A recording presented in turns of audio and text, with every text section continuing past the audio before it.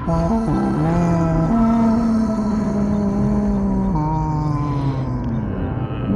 Not Dead, a podcast about a story of survival. Bang, bang, bang, bang, bang.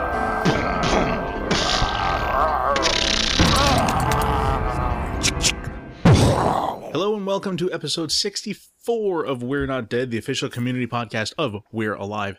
I am your host this week, Nick Voodoo, because butt sex McBusy busybody McBusy pants can't be here. And I'm going to be joined today by forum member Todd is Dead. Welcome, Todd. Caw. That's very, very, very appropriate. Yes, sir. So, this is take two of our opening. Yeah. So that's why Caw is so funny, and you'll find out why later. Yeah. Something about a record button. I don't fucking know what's going on anymore. It's so late. Who gives a crap? So take two. Yep. So, like I said, Britt is not here. We do apologize. Our schedule has been crazy, and we cannot seem to ever coordinate a time to record. So we sort of just punted on this entire chapter, and we're going to do the whole thing now. But first, we got to talk to Todd. Todd, when did you start listening to We're Live? Let's see. I came into it the end of the first season, going into the second. So I probably hit it at the first hiatus. Okay. Yeah. So you caught the war. Yeah. I caught the second half of the war. Yeah. Okay, cool. And now I just totally lost it. Oh yeah. It's like, what comes after that question? Who is your favorite character? Most everyone says Bert. Mm-hmm. So that's the popular answer. That's what would be my typical answer. Okay. But just to be different, I'm going with Tardust. Because, because of, I think he's the most realistic character in this story. Like, as far as his good traits and his bad and how he reacts to the situations they're in. I like the overall realism of him as a character. The well-rounded nature, the yin and the yang of good and bad. Yeah. Which everyone certainly knows is bad. That's pretty obvious. Yeah, definitely not my favorite for that part, but... Yeah, something about rape doesn't seem to ingratiate you to too many people. I'm not sure why. Yeah. Okay, I'm exactly sure why. Yeah. All right, Yeah. So Tardust's favorite. Who is your least favorite? Well, I'm just going to have to go with Todd as far as the least favorite. Todd, all right. Yeah. So, again, those who don't remember, Todd, Lizzie's boyfriend from season 1, who lasts all of one screaming episode and then dies. Yes. Quickly. Yes. And again, we have brought this up on the podcast before when we have been speaking of you and your posts. Your forum name is Todd is Dead. Right. But that is not in relation to the show. Not at all. What is it in relation to, if you don't mind my asking? It is in relation to, at one point, it was probably 2003, so long before this show ever came along. Mm-hmm. I think Casey and I were probably both watching Lost at the same time and cursing at the television. I did a drawing, pen and ink drawing, which you can find on the forum down in the art section. All right. Basically, in one of the scenes is a tombstone, and the tombstone says, Todd is dead. And since then, I've basically established that as my moniker in most all social projects, I guess. Yeah. And it was just one of those things that I don't remember when about you ended up joining the forum, but I joined when the forum relaunched right around the middle-ish end of season 2, and I was like, oh, there's this guy called Todd is Dead. That's so cool. Hey, that's so cool. Todd is Dead. Yeah, that's actually not what my name means. Oh. Yeah. I'm so confused. Yeah. But cool. Well, thank you for coming on. Yep. And we are going to do a massive recap of all of Chapter 40, which was called Monsters. And wow. We'll get to the super wow. Yeah, this was a monster of a chapter. I see what you did there. Just... God damn it, Casey. All right, so let's just start with 40 part 1. Right. And we're going to just sort of just piecemeal it together. We're not doing the full recaps like we haven't been doing this entire season anyway. Yeah. I got to say I like that because... oh, God, I like it too. Yeah. It's so much... I feel like it's so much cleaner here. It is. It really is. It just sort of keeps everything going. You hit the higher points and you don't get mired in the minutia. No, I mean, people probably don't listen to this show to hear the recap. They listen to hear opinions. I would certainly hope you don't want to hear the recap, because it was long. Anyway, so let's just start off and get this right off the bat. Right. Ink is Ink, and he is not a father-son tandem. Right. And I'm just so happy about that, because that started to lose... That started to get a little out of control on the forum. Oh, it's definitely got to be father-son. It's got to be father-son. Yeah. Man. It's like, you know what? Casey has been telling us for, probably 2 years now. You don't know. You don't know. They're being described in this way, so you don't know whether it's one person or multiples or, right. However. Yeah. Never listen to Casey when he's on the forum. Never. You can listen to Casey when he's on the forum, but you have to understand that he's also playing the game too. Exactly. He's playing the game with all of us, and there's a reason why the characters never describe the same character twice in the same way, and that's why he's trying to hide it in plain sight, because you can't see it. Yeah. Let me rephrase that. Never listen to Casey on the forum when he's talking about the show. Yes. Otherwise, when he's talking about like video games or like podcast awards, totally listen to Casey. But yeah. when he's doing that sort of troll face, I didn't say that. Yeah. You may take more with a grain of salt. Yeah. Maybe a better plan. All right. So the other thing about the beginning of this chapter with the conversation, the Michael and Kelly, the cast of the show has finally caught up to where the rest of us have been for such a long time, and they finally know that Ink is that dude from the courthouse. Mm-hmm. Thank God. That's done. We just put a fork in that one and bury it. So, yeah.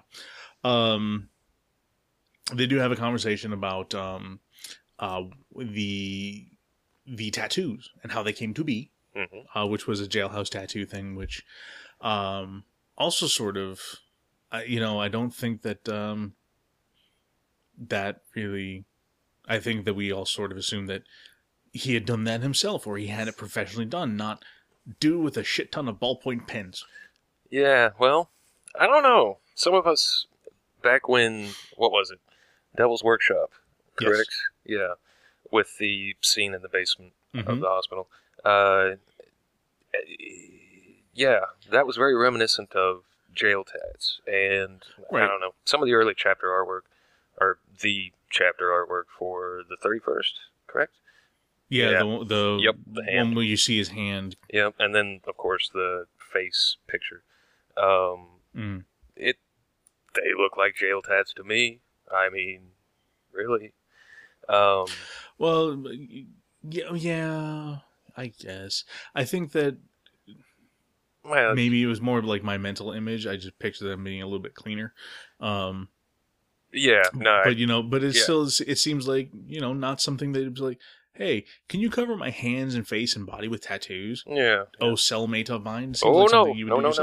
No. Got a cellmate. He got it done for you. Yeah, and not body. Hands and face. Yep, just hands and face. Hands and face. So, we figured that part out. And then they start talking about, how they got it in there, investigations, whatever. Mm-hmm. But there is no real photo of the the tattooed version of him, except for what CJ was able to capture on her closed circuit TV. Correct. And what we discover at the end of the next chapter part. Yep. So there's that.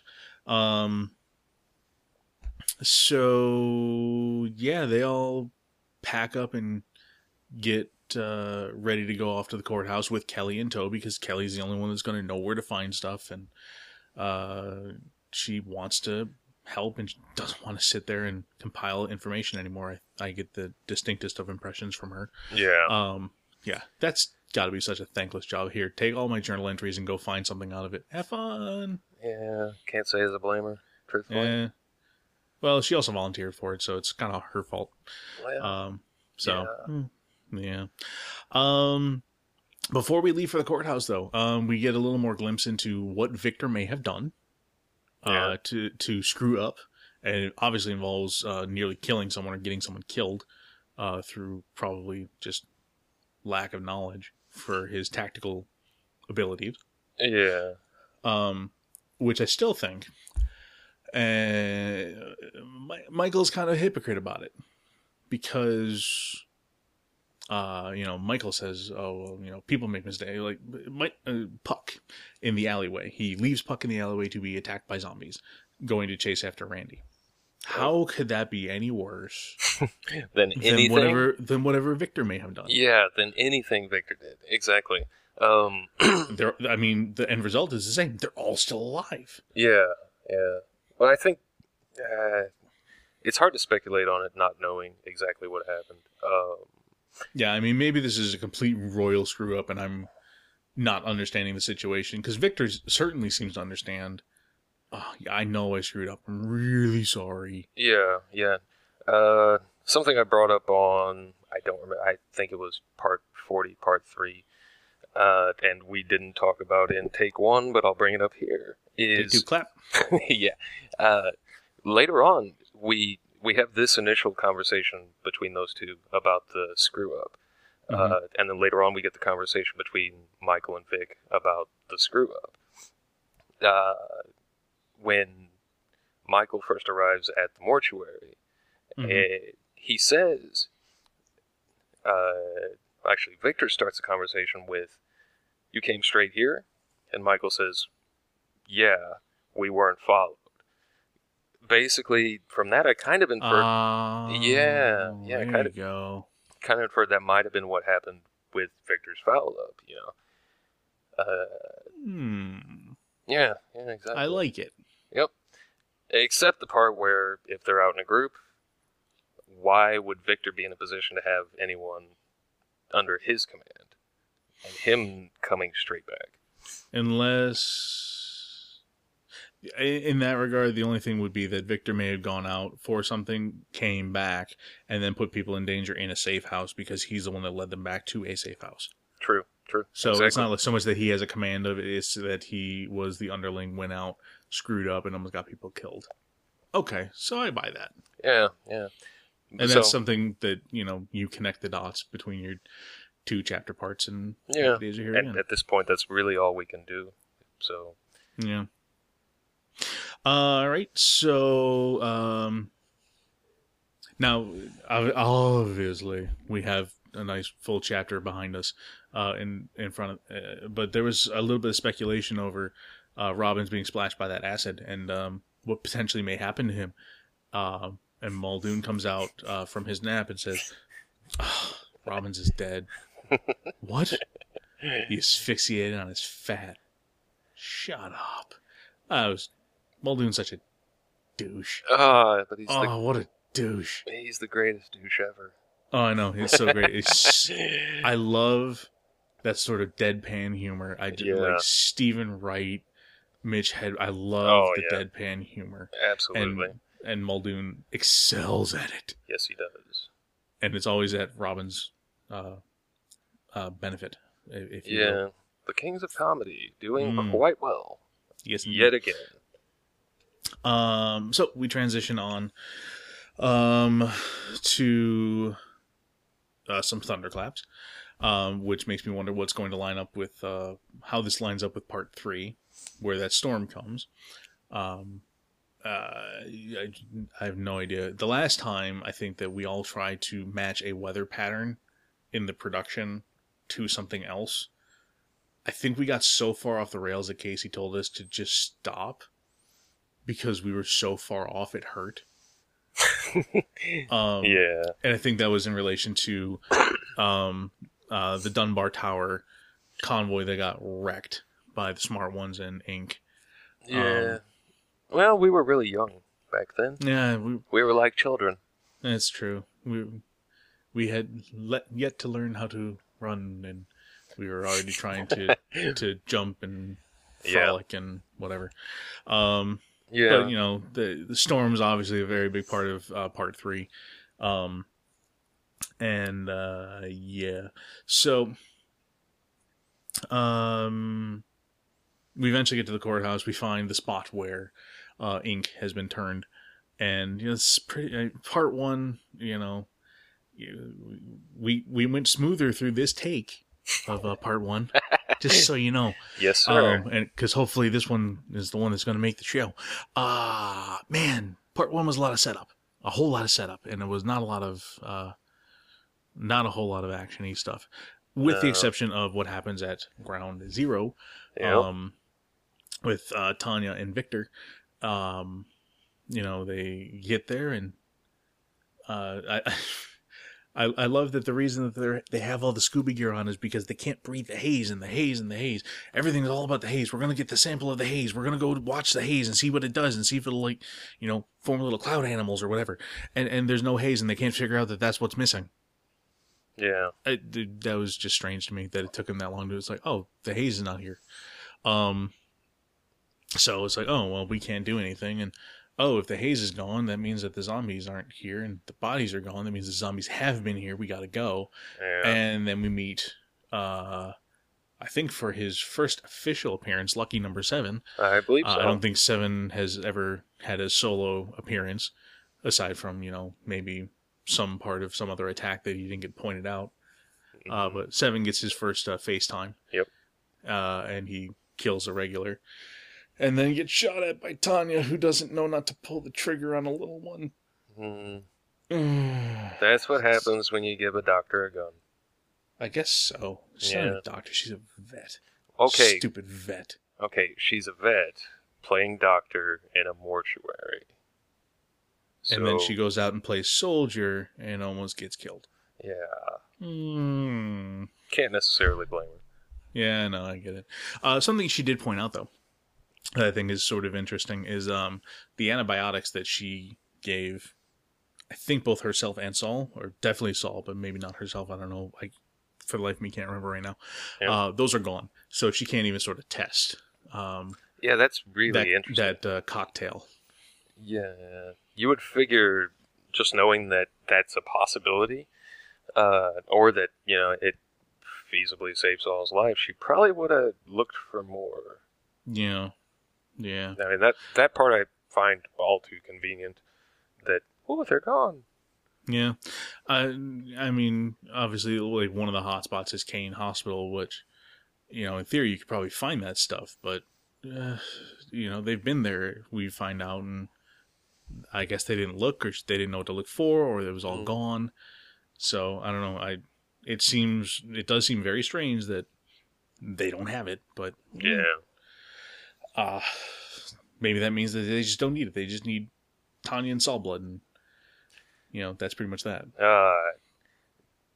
I could go into something on that. All I'll say is, if you haven't seen it, watch a movie called The Vanguard. It's a zombie film.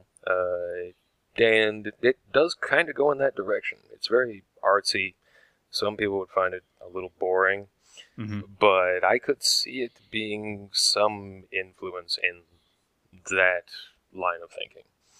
Gotcha. You know? So again, that's pretty much part 1. Not a whole lot of stuff, except for the stuff with the gunshot and whatnot. Yeah. And the cool ending of, oh, we finally found where ink was turned and blah, da, da, da, da. I'd like to just make everyone aware at this point that due to a technical glitch, that's, of course, Nick's fault, right? I mean, it's always his fault. He's going to be talking by himself for the next 15 minutes during most of Section 2. And I just wanted to make you guys aware of that. Not that it's anything that you're not used to, just hearing his voice jabber on, but just wanted to put it out there. Carry on. All right, so let's move back now to sort of what happens in part 2. So what was the colony? I had said in a previous episode, and if I didn't say it, I meant to have said it, too much expansion, not nearly enough resources to support it, which to me is surprising because CJ is a great planner, but the crappy executor. So this seems like a crappy plan and crappy execution. I think in theory the plan's kind of okay, but it's like that you're expanding well beyond what your means were. So we have that 5-minute Sobfest at the beginning of part 2 with her and Pegs. And Pegs just needs to not name animals. Like, ever again. That just needs to not happen. Mr. Moo-Earns? Come on. So yeah, CJ also brings up the very good point of zombie dead body runoff, which I feel like I had in the back of my mind, oh yeah, they obviously can't drink any of the water because it's got zombie runoff in it. No, you know what? I can't even really say I can't even say positively. Oh yeah, I totally thought of that. I feel like it's something that is just assumed, like, oh, all water, dirty, bad. No, CJ really put the nail on it. It's like, not everyone thinks of it. Like, to the point she doesn't even want to use it for the crops. It's like, yeah, that's a pretty good point too. Big picture versus little picture. CJ's overreaching view of and being able to see how much time they have left versus Michael's minutia. For lack of a better way to ask the question, who's more right? Do you think that CJ knowing how much time they have left before they run out of resources, or is Michael's quest more important? Which do you think should be more important versus what we're being led to believe by Casey? Yes, I want Michael's minutia look at, ink and what's going on, but at the same time we also had to skipped over 4 months of unsuccessful searching too. So I can understand where CJ's coming from, is you're wasting so much resources and you're making it so we can't do things that we need to do because you have a gun truck and you have all the soldiers and X, Y, and Z. And I was not quick to jump on the CJ's a bitch bandwagon, but man, she's done a pretty decent job of keeping everyone alive and keeping everyone well fed, sort of, I guess. It's coming obviously at the price that she's talking about, but it's hard for me to say, one of them's right, one of them's wrong. It's like CJ has a really, really good point about Michael's activities, and Michael has a really, really good point about his activities too. So now that we get out of our 5-minute Sobfest with Pegs and CJ, we go back to Ground Zero with a very cool transition that I enjoyed greatly. I love the slow burn transitions. They make me happy. So we discover now that the haze is released by what I'm calling seismic activity, but what other people think may be controlled explosions. We'll get to that in just a second. So they get up, Victor and Tanya barricade themselves in somewhere to try and protect themselves from lucky number 7. And then we hear dishes rattling, and eventually the haze starts to come back. So we already mildly mentioned the haze, so we don't necessarily rehash that. But do you think that was an explosion, or was that an earthquake? The only reason I say seismic activity, one, is because of obviously the cracks in the ground. It is possible for aftershocks and seismic activity to not necessarily be felt 7 or 8 miles away. Although with the violence that I guess it was being shaken, because you can hear like plates and dishes rattling there. So obviously something's done moving the ground, and something's done moving the ground a lot.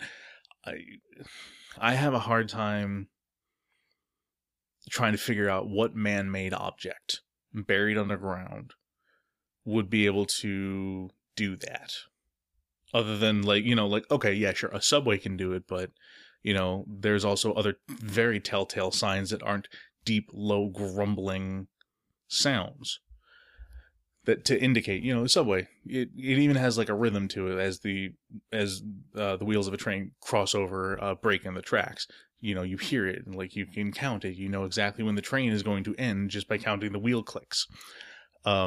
This seemed like it was, to me at least, a more natural phenomenon.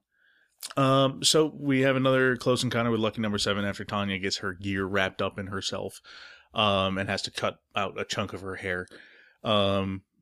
Lucky Number 7 now apparently is going to have road rash in the next appearance or two that he has before he either eats it or eats everyone else. I thought that had been disproven over and over again, that I didn't think that if you shot an air tank that it explosively did that. I thought it just sort of went, because they all have, I don't know, maybe it's just because I thought they all had like safety or whatever. Like if it decompressed rapidly, that there was supposed to be another valve that exploded out to prevent that. But I thought that was a little bit of movie making magic myself. God, what was it? Mythbusters trying to turn like a air tank. I know it wasn't an air tank. It was whatever tank for like welding or whatever, and they had to like completely cut off the valve so that it wouldn't have a safety catch on it to prevent it doing from what it did. So I thought that was maybe a little creative license, because I thought that had been disproven. But either way, it was still fun to picture. I cannot tell you how enjoyable it was in my mind's eye to watch a little one bouncing around a street while accidentally strapped into an air tank and then just having its face like gashed open. I thought it was funny. We also discovered Tanya is capable of breathing at ground zero shortly after, once the haze comes back, which Victor cannot do. Yeah, and that's pretty much that. They get in the car after Lucky Number 7 gets back to its feet and is not dead, and discover that no one else felt what they felt, and they weren't supposed to be there. Kind of like that movie, Clerks. There we go. That took too long for me to get there. You know what the tragedy is? I'm not even supposed to be here today. If any of you are too young to understand that reference, go rent that movie at the Blockbuster Video that doesn't exist anymore. Oh, look, my age is showing. So we go after that very quickly, very, very quickly, to the courthouse and find, one, that Kelly was a probate lawyer. Happy days, we finally figured out what she was. She wasn't like a attorney that tried murders or anything. She's, a procedural attorney. That makes her even more of a weasel, kind of. So that's her deal. Now, something I've brought up before, I'm going to bring it back up again, is the unreliable narrator. Because all the journal entries are being transcribed. And we get a shining example of it right now with Michael and Kelly. Which is now created, by the way, the Michael and Kelly shippers. If you're a Harry Potter fan, you know what shipping means. If you're not a Harry Potter fan, it means that people want them to get in each other's pants. And they think that this is some grand indication that they're going to be totally together by the end of this. And, pegs be damned. It's like, no. Michael knows his audience, and Michael's having fun with her about it. But you do have to understand it's an unreliable narrator, and that Michael isn't always necessarily telling the truth, air quotes, when he's speaking to you, because it may be going through a third party. I didn't actually consider the fact that it may be Kelly actually transcribing it until people were like, no, it sounded a lot angrier. Because I always thought, oh no, this is Michael typing his own journal entry. Okay, so we did skip over something from part 1, which is they discover the van where ink was transported in, and this is where they got him. This is where he turned, because that's going to come back in just a second. Because again, kind of did my listening out of order, so one happened sort of weirdly in my head. We now start going through the courthouse and trying to find all the sort of stuff that we're looking for in terms of ink. Kelly finds it, and we also find a whole bunch of other paperwork, which seems like it's going to be not important, but that's going to become important a little later on. Yeah. Did you take anything away from the search of the courthouse, or was that just pretty much straightforward to you? It was pretty much straightforward. I think we did learn some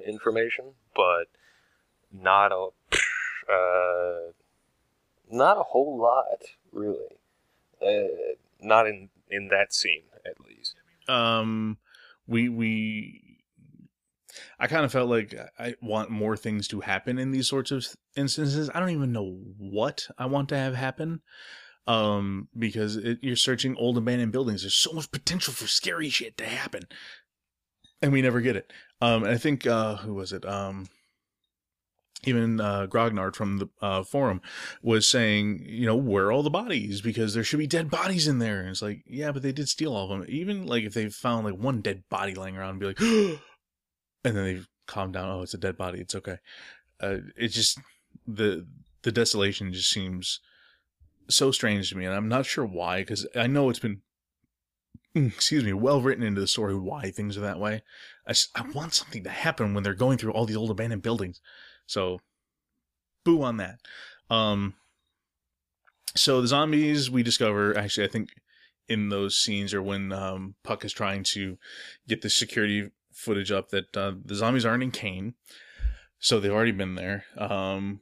Where else do you think the zombies may have gone if they're still in their big group?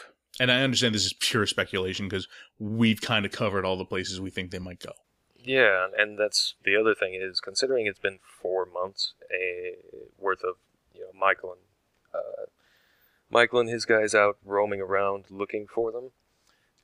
If they're not finding much of anything, I've got to go with, again, Grognard.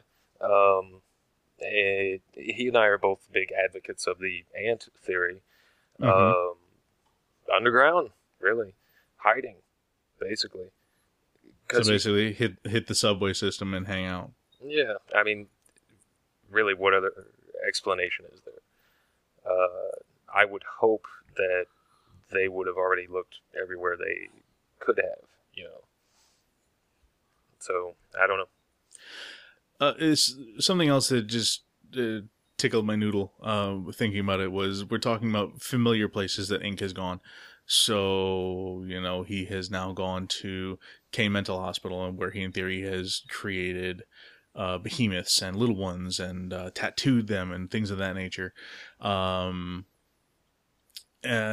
What, if any, significance can you think of a dude that's got a couple PhDs from MIT and all this other stuff with an arena?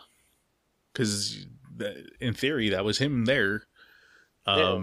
Do you have any idea of maybe why that would be? And I'm understanding putting you on the spot with that because I don't have a good answer to it myself. Best answer is most likely he was a hockey fan. There we go. Or the arena was actually one of the first things that brought about the ant theory for me. Mm-hmm. Basically, if you think of the way the arena is shaped with its outer structure, inner core, and the description of it, it's essentially like an ant colony as far as the layout inside, the way they used their bodies and food, essentially, as walls, and even the way they organize their trash or not food bodies outside. It's all really, the way a common anthill is set up, basically. Right. So, yeah, but as far as why he went there, hockey fan. Datu was a hockey fan, so yeah, that's true. Why can a, mad genius not be one? Geniuses don't tend to like sports. Yeah. This is, by the way, the most broad stroke brush I think I've taken on the show ever. I don't know. I grew up playing hockey, and I love me some hockey. So I guess if I were to ever return, I would love to go to a hockey rink and do the Day of the Dead thing in the mall. I just walk around on the ice and keep falling as a zombie just because I can't get back up on my feet. Yeah. So Puck gets everything up and running again, and we see probably, I think, maybe the single most creepy thing in the entire show, air quotes, see. And, we listen to Ink turn into a zombie, which now disproves the patient zero thing, because you can't be patient zero if someone turns you. Yeah, it's seemingly pretty obvious, I would say, now that Ink is not the cause of all of this. It has to be very clearly stated. He has basically nothing to do with the outbreak whatsoever unless he sets something in motion. Yeah, that's the direction I would go, is probably not the absolute cause, like he went around and bit someone and yeah. But that doesn't you can't rule out the fact that he didn't set something in motion. I suppose you're right. That's true. You're right. You can't actually assume. I don't close doors. I try not to as well, but let's put it this way. If I close a door and I do it so emphatically that I'm proven wrong, do you have any idea how happy it makes people? So I'm going to emphatically say that Ink has nothing, 0% to do with the outbreak of the zombie apocalypse. That way, when I'm wrong, everyone that listens can laugh at me and you'll all have fun with it. No, but I really liked. I very much enjoyed that scene of having 2 or 3 biters attacking him through there. Did you get the impression that he was bit, or did you get the impression he was scratched? I would get the impression that he was scratched. That's what I got too, but a lot of people are saying bit. Well, the thing is, have you ever seen a transport van for any kind of jail? I am going to plead the fifth. Well, I'm just... No, I know what you're talking about. I've seen them. Yeah. If he really wanted to get away from 3 biters at a window, it's pretty easy to do. Mm-hmm. Yeah. That's what makes me wonder about the biting or the scratching. Yeah. I mean, the thing would be if, maybe if he's not all put together and he legitimately was paranoid schizophrenic, although, you hear Kelly say, no, this bastard knew what he was doing. He enjoyed everything that he did or whatever she said. If he's paranoid schizophrenic, that is not to say that he didn't have some disassociated moment of reality where he's like, oh, it's my fan base. They're coming to see me. Yay. Let me go shake her hand. Oh, that hurt. And then he gets turned from it. But the idea of him kicking open, like just the visual of him being attacked, they stop, they turn away, and then half hour later, he kicks open the doors and just walks away. Like nothing happened. Yep. This is just an everyday occurrence, and away he goes. That to me was probably one of the coolest mental pictures I've received in this entire show. Oh yeah, for sure. I enjoyed that greatly.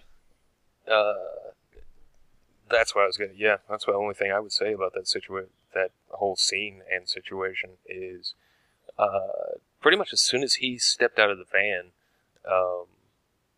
he was basically the alpha above the 2 or 3 zombies left standing there. But yeah, how does get that out of happen? his way? Yeah, how does that happen? Yeah, he basically emerges and boom, I'm the boss. Perhaps it was the suit. You're gonna like the way you look, I guarantee it. Hey, he hadn't been kicked out yet. He was still the head of Men's Warehouse back in 2009. Yeah, I mean, I would guess maybe the confidence that he exudes, the power. Maybe they can just simply sense it. That this guy's really still well put together. Hey, he's got some swagger. Yeah, he definitely has the swagger. The tattoos are, maybe they like a good ink job. I have no idea. I don't know what would make them treat him immediately as an alpha other than the fact that he is one. He just exudes. If you've ever been in the presence of someone that is just exponentially smarter than you are, you sort of get the feeling that maybe these zombies have when they're around Ink, is that you just know you can't match up, and everything they say, you're just like, wow, I had never even thought of it that way before. I'd imagine like if the Dalai Lama ever became a zombie, everyone would just follow the Dalai Lama zombie because he's just so enlightened and so smart. And if you don't agree, then, pick your own figurehead. But, whatever. Like, I just can't even imagine that person who is that smart and that put together becoming a monster. It would be just really bizarre. Anything else about part 2 that you want to bring up? That we may have missed? Not off the top of my head. Right. I think most of it can wait till we get the whole chapter out there. Yeah. Now, there's this thing that may have happened in part 3 of Monsters. Oh, yeah? What would that be? The Mata gun gets put into full use Oh. for the first time ever in history. It's an amazing thing. Wow. And nothing else. That's really all we have to cover. So, thank you very much for listening, and we're out. The Mata gun does get put into use, but it gets put into use in replacement of a gun truck, which is supposed to be required by everyone. And to me, that's CJ starting to make even cloudier decisions. Now this is getting into even worse. Planning versus execution. She's always been bad at the execution. Now she's getting worse at the planning, and that's a bad thing. So we go from you have to have a gun truck always to, oh, your makeshift weapon. Are you kind of okay with it? Oh, you are? Great. Go. Have fun. Yeah, but again, Datu and Glenn, this was brought up in the forum, in the chapter discussion. The 50-page epic? Yeah. Somewhere in the middle of the 50-page epic, they're two adult men who are essentially the two smartest, brightest minds in the colony. If they say that they are confident in going out, while she might be the boss, does she really need to question them and treat them like children and coddle them? If they're comfortable doing it, I don't see the issue. And I don't see why it would be bad judgment on her part because of it. The only thing that I would say against that is you said it in the beginning, is that these are the two of the smartest and brightest people that the colony have.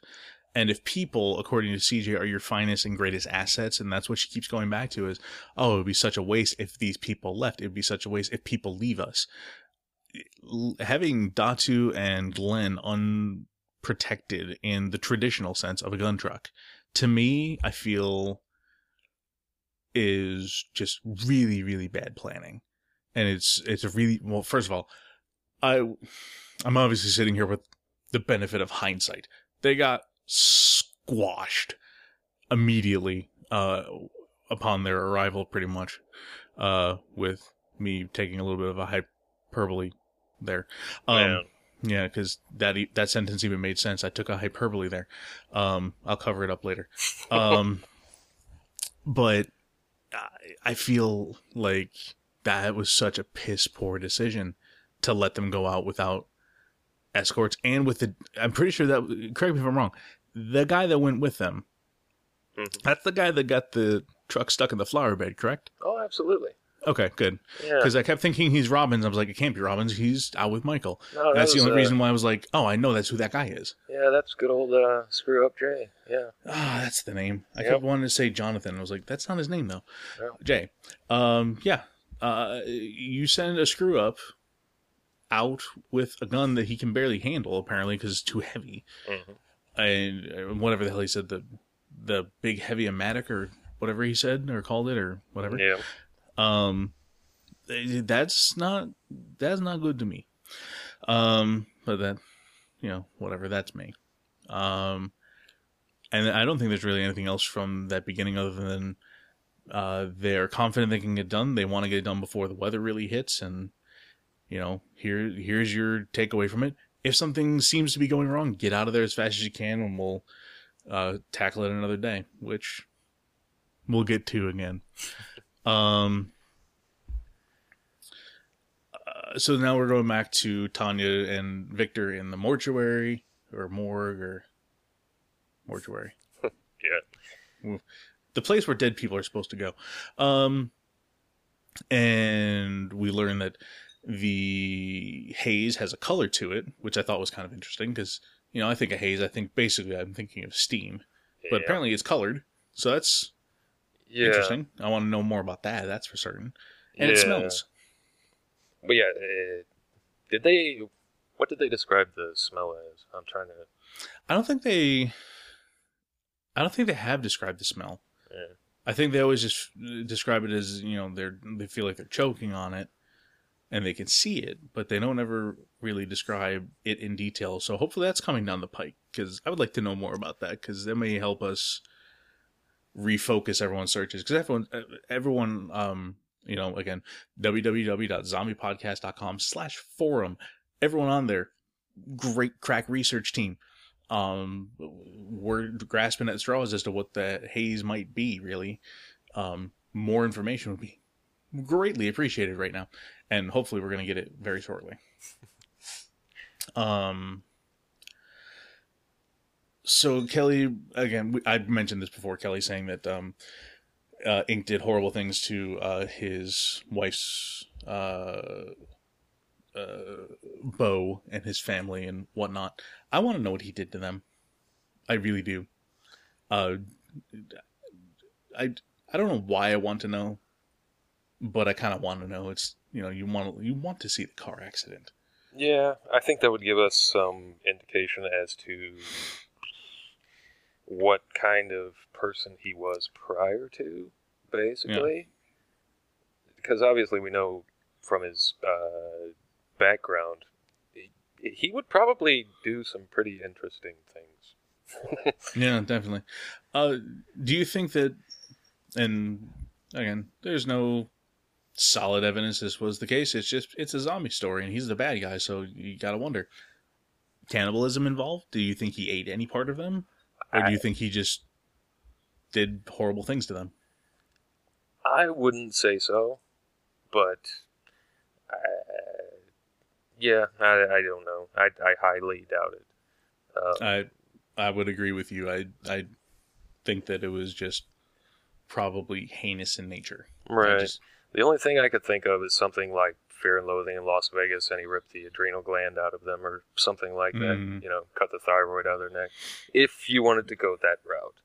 Yeah, and that stuff I can, for some reason, I can definitely see him doing. Right. That's probably well within the realm of something that he picked up in one of his classes at MIT. Yeah. I don't know. Who knows? All right, so we get one of our newest and greatest mysteries. Austin McKibben. Victor finds it in the pile. I got nothing. The only thing that I can think maybe Austin might be, and my best guess might be bricks. That's really all I got. The only thing I have to wonder is, okay, all of the Maulers, because there was a lot of attempts to connect people in that regard, like connect bricks or Tardust, or these characters from the Mauler camp that we don't really have a true name of. Yeah. The only issue with that is if he was at the courthouse on the day of the outbreak, how would Scratch have busted them out of Eastern Bay? Yeah. Touche. That's my only issue with connecting Maulers to Austin McKibben. Yeah, I would agree with that too. That's a good point. The crackpot part of me wants to... Ooh, I love it. Yeah, not tinfoil hat. There is a difference. I'm sorry, I did call you the wrong thing. No, Crackpot conspiracy theorist. It's quite all right. No, it's not all right. That's not cool at all. That part of me would want to connect this Austin McKibben character to some global doomsday conspiracy. Because basically, okay, you have some guy from out of town in the area who was arrested, being tried for murder, at the same time that our primary guy, Bill Roberts, is being tried for murder. Yeah, I would love to be able to link him to some type of doomsday cult, which is, making sure that all of this happens. Possibly putting the Austin McKibben character into Radon Labs and some facility, in Atlanta. Which that's another thing. I believe it was Redshirt who looked up and found that there actually are fault lines in the Atlanta area. And there's also the That's the location of the CDC. Right. So you could take it so many ways. Yeah. Now that you've dissuaded me off of a Mauler, I'm trying to think of any other, because at this point it's got to be someone that we already know and someone that Victor knows. So I mean, you're talking about people like Marcus or Sean. He would have known Sean very briefly and he would have gone away.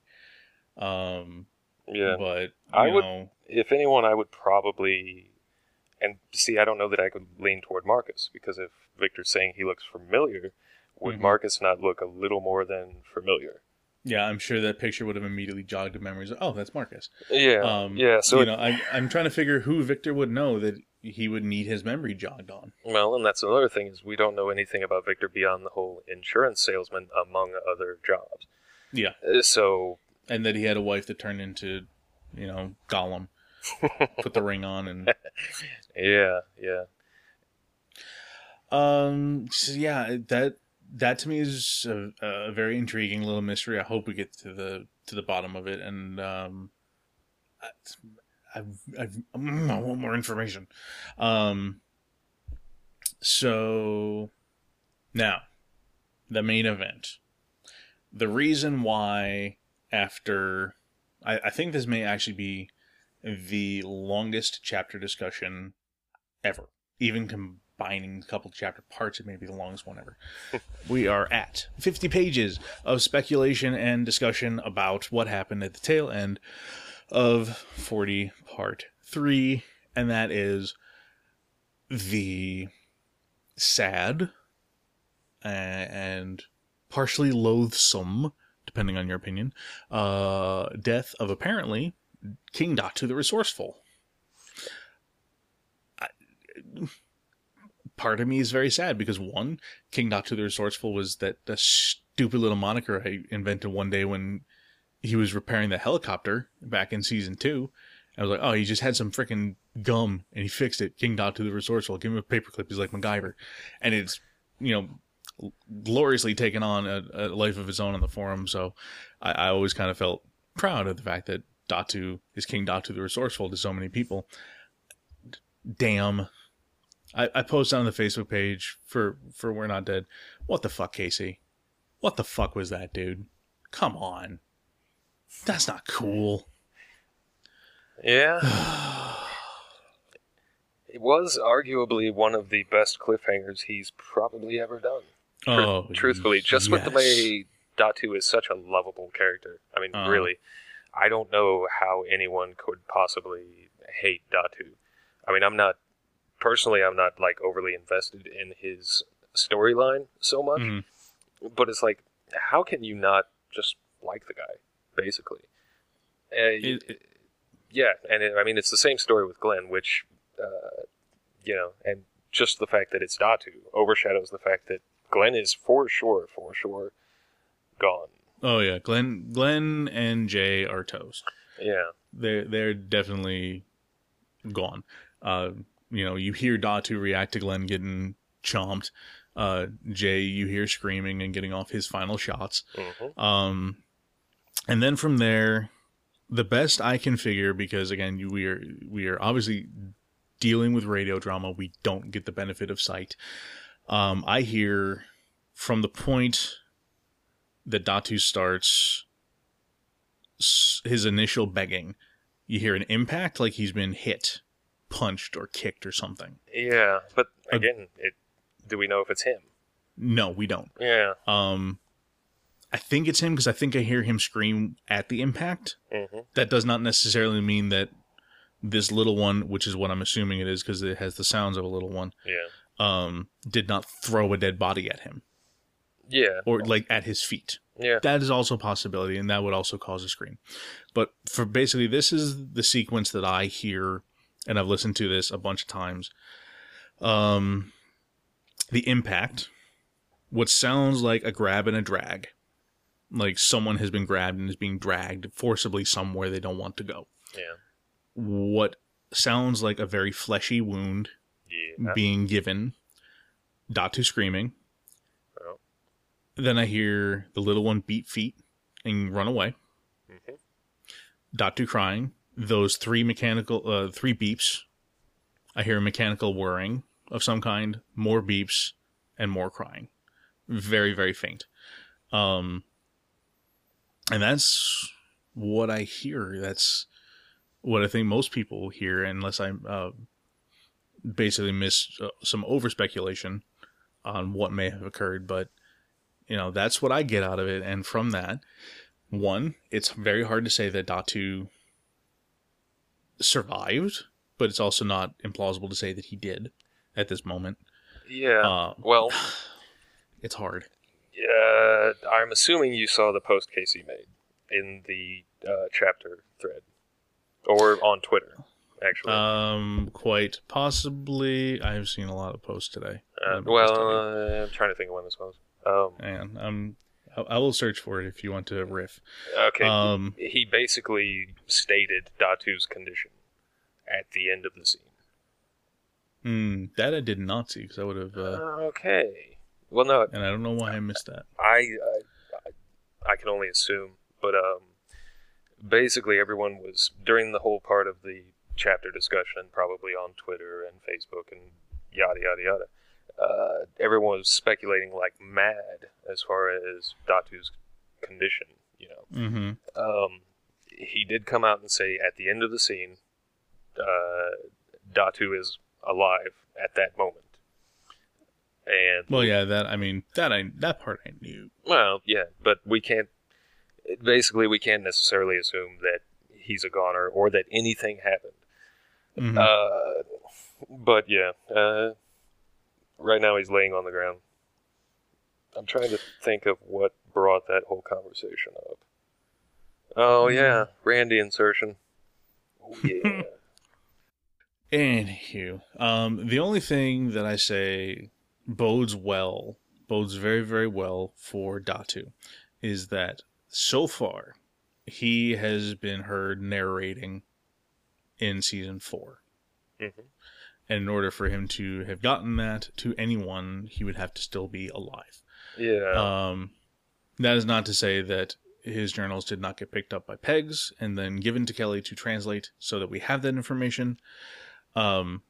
That's if you are a big fan of Datu and you want him to survive, that is the thing that I think that you have to hold on to right now the best, is that he's been heard narrating, although he's not been heard narrating recently.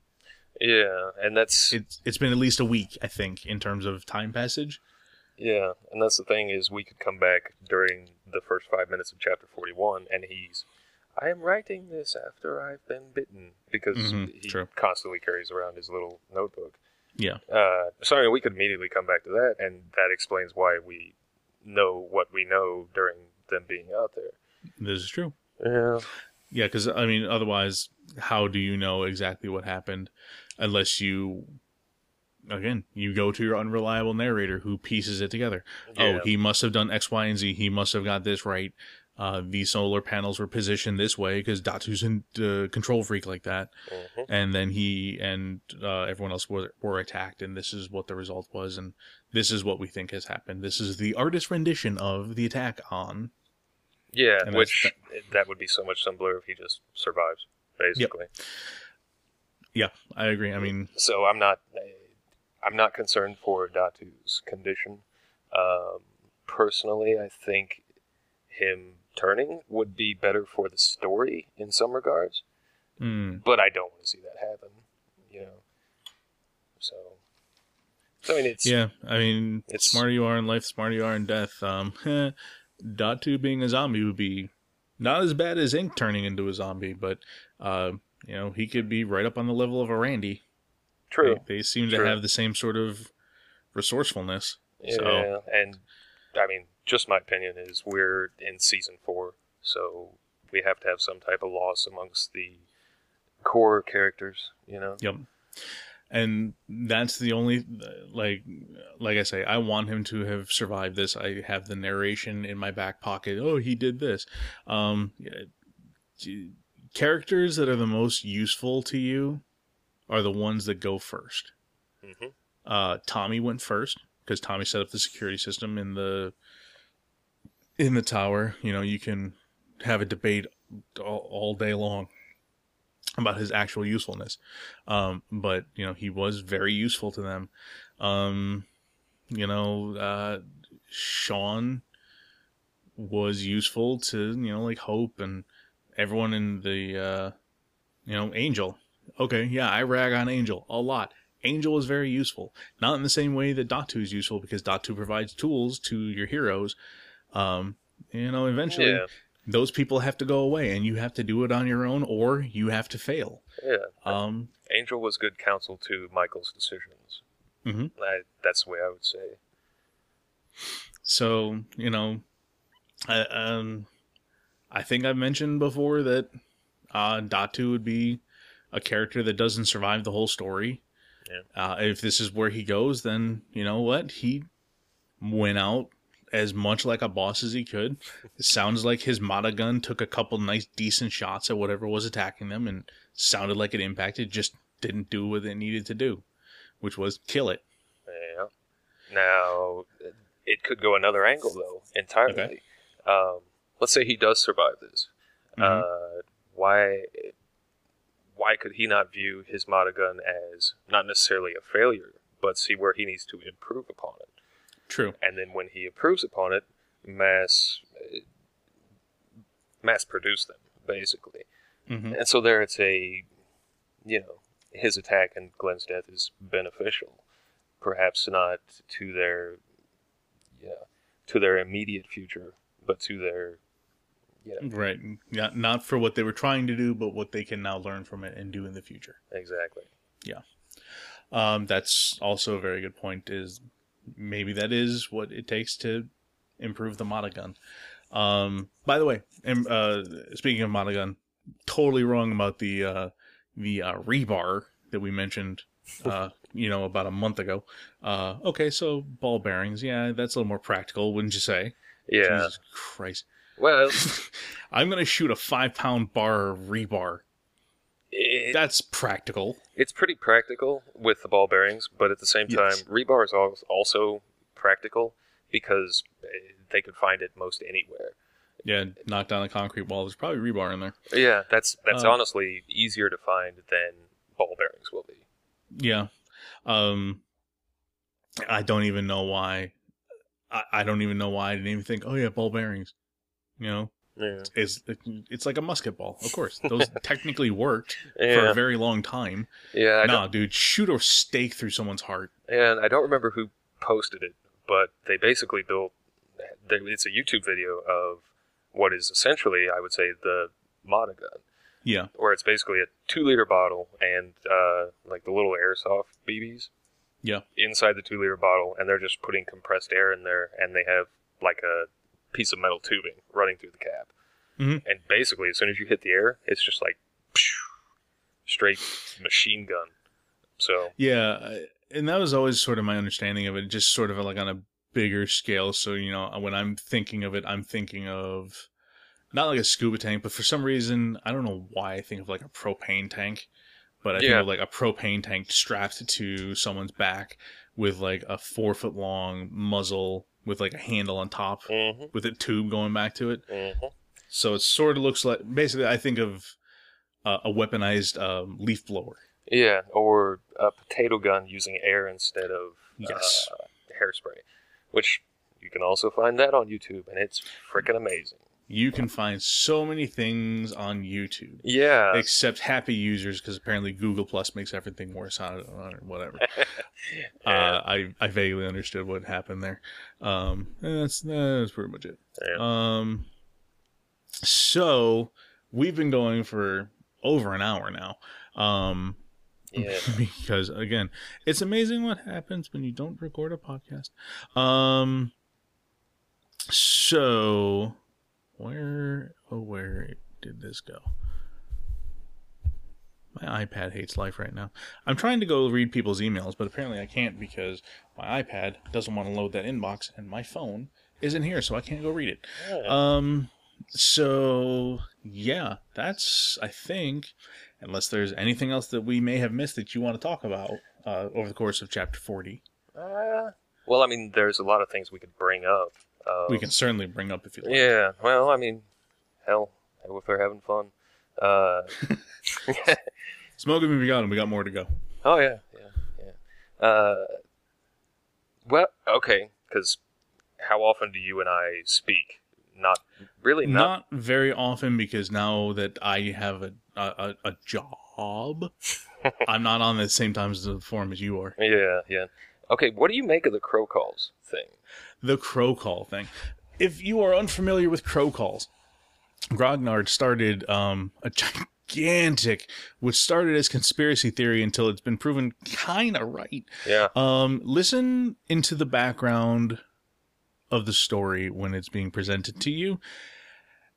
And whenever certain bad things are about to happen or bad people are brought up, you're going to hear a crow call. And it seems to be without fail that you're going to hear a crow call. The best example of even just mentioning someone is back in the chapter, oh God, I don't remember which one it is anymore. Maybe 37, 2 or 3.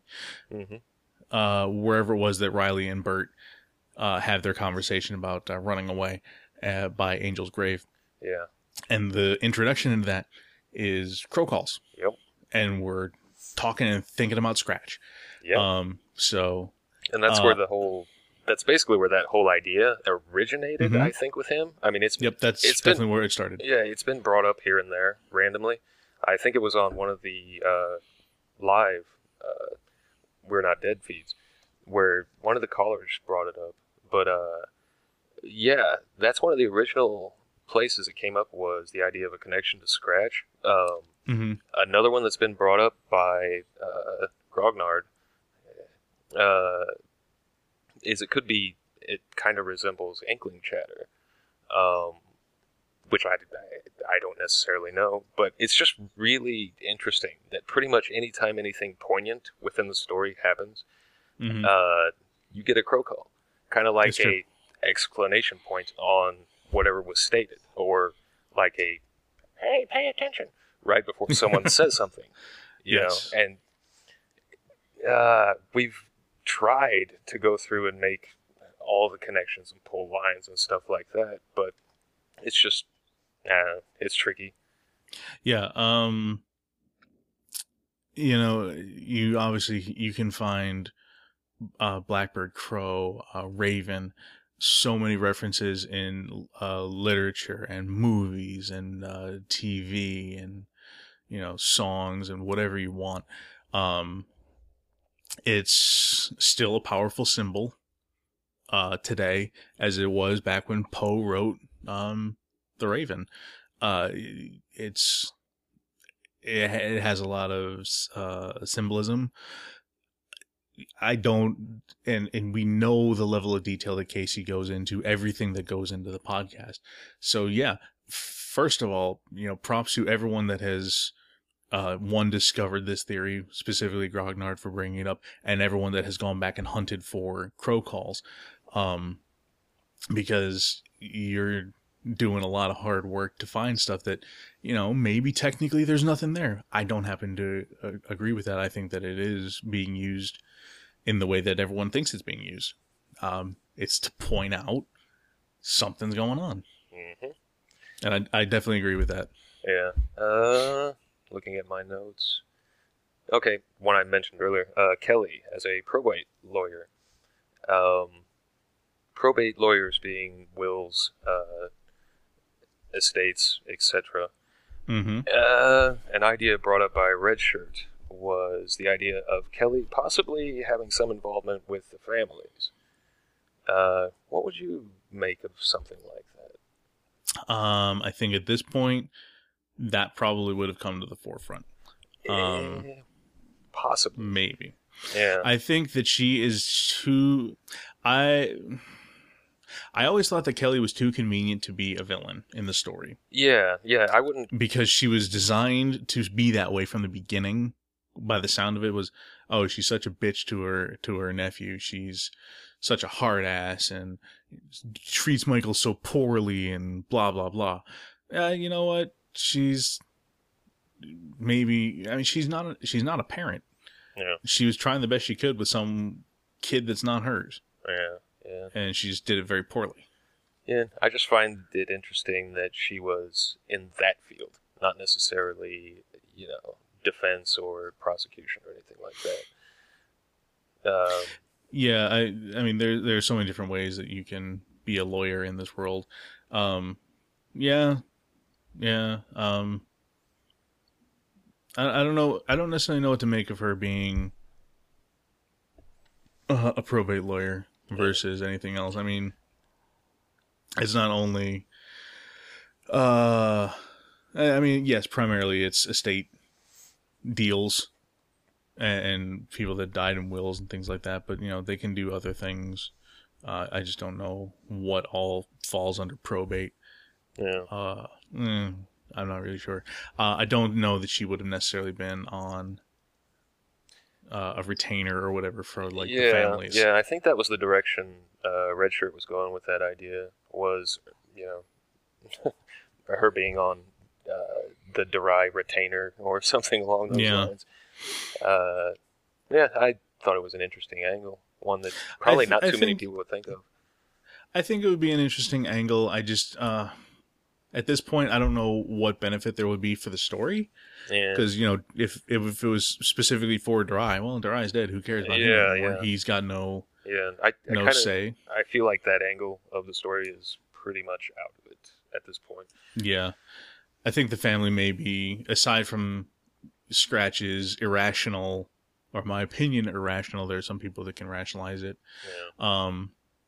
opinion that she has to fulfill the family's need for revenge for killing another family member or, whatever.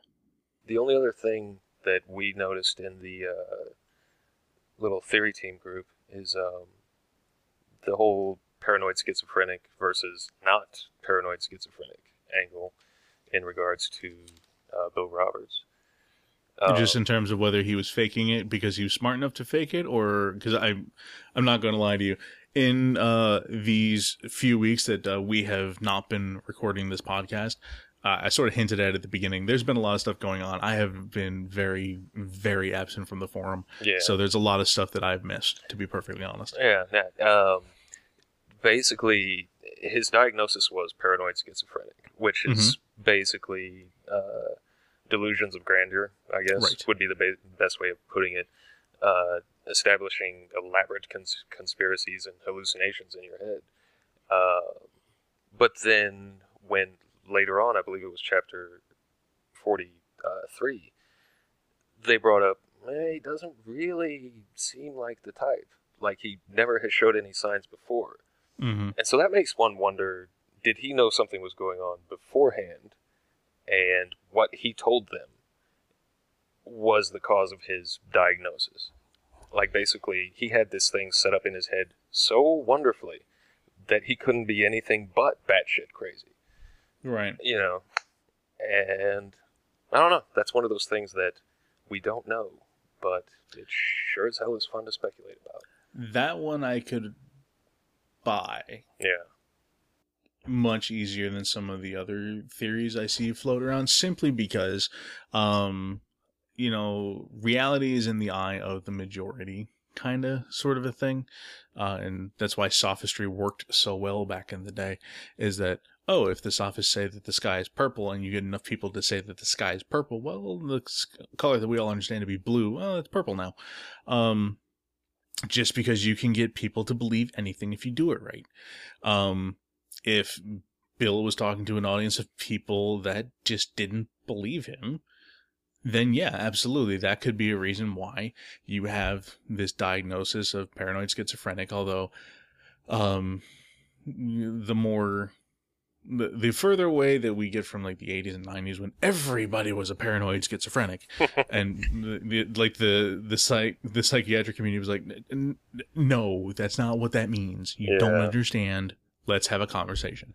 So it sort of feels like paranoid schizophrenic is a cop-out, almost to the point that he is designing it. Oh, yeah, I'm paranoid schizophrenic. And then somehow was able to convince everyone that he was. Yeah. Because he is smart enough. He would probably know a way to pull it off. But, that would require you to also be a very good actor, too. Yeah. To jump around the hoops. Yeah, I don't see that being the case. I could easily see him learning something and in particular learning something about his wife and the man and the family, that he ended up killing. And then when the cops caught him and he tells them what he learned, boom, there you go. Yeah, or like, oh, my wife and this guy are doing this horrible thing with these chemicals, and they're going to turn everyone into a zombie. I had to kill him. Yeah. Sure, Chief. Yeah. Yeah, that's exactly the way I could see that playing out. And that could introduce your Austin McKibben character as part of the doomsday cult, whatever, that the dude wife was cheating on with. Mm-hmm. Yeah, you could string this shit together so many different ways that it's just... Oh, indeed you could. It's ridiculous. That's what we do here. We enjoy the ridiculous. Yeah. So cool. I think that sort of covers everything, to the best of my knowledge, at least. Cool. Again, anything else that you wanted to bring up? No. I believe that's all the major points. And yeah, it's been a lot. So yes, it's a lot to digest. And poor Datu. We'll know soon. We will know soon. By the time that you hear this, it should hopefully, fingers crossed, be Friday the 13th. So you should only be 2 days away from getting another episode of We're Alive. Oh, hell. It will be Friday the 13th, won't it? Yep, Friday the 13th. That is awesome. I love those days. Yeah. Because if nothing else, you're bound to find Friday the 13th marathon somewhere on TV, most likely AMC. Yeah. Because, when I think of American movie classics, I think of Friday the 13th. Yeah. I think of my father. Oh, really? He was born on a Friday the 13th.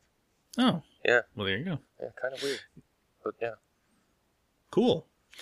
Well, great. So, let's run down all the places that you can interact with us, and then we will talk briefly about the Radon Labs commercial contest. Again, you can find us at www.zombiepodcast.com/forum. On the Twitterverse, you can find me at NIKVOODOO. You can find Britt at Blonde Nerd. You can find Bees at Beesball. And the podcast is WND Podcast. We're Alive is at We're Alive. Facebook, you can find both us and We're Alive. And email is we'renotdeadpodcast@gmail.com, which is where you can submit your entries for the Radon Labs commercial contest. Again, 30 seconds in length. If you are doing a audio piece for us, if you are giving us a script, it will have to be by our performance. So be kind, because Britt and I will be performing them. Todd is Dead. If people wanted to get a hold of you, aside from finding you on the forum as Todd is Dead with a 7 instead of a T, where would they find you? Absolutely nowhere. Very good. We'll find you on the forum then, and late at night talking about your crackpot theories. Yeah, sure. Cool, man. So I think that about does it. Hopefully we can get our scheduling conflicts all squared away and done, and get you a podcast next week. Thank you for your patience. We do appreciate it. We appreciate you listening. And again, we do try our best. Being bi-coastal between Britt and myself makes it very difficult to coordinate this. But that's that. Todd is Dead, thank you very much for coming onto the show. I know it's also very unbelievably difficult to schedule you because of your work schedule. I'm glad we could get you on. Oh yeah. I knew I was on vacation. Had to do it. Definitely had to do it. Yep. So that's that. This is almost an hour and a half long podcast. So hope you enjoyed it. And hopefully we talk to you next week. So for Todd is Dead, for Bees, for Britt, I am Nick Voodoo, and peace out.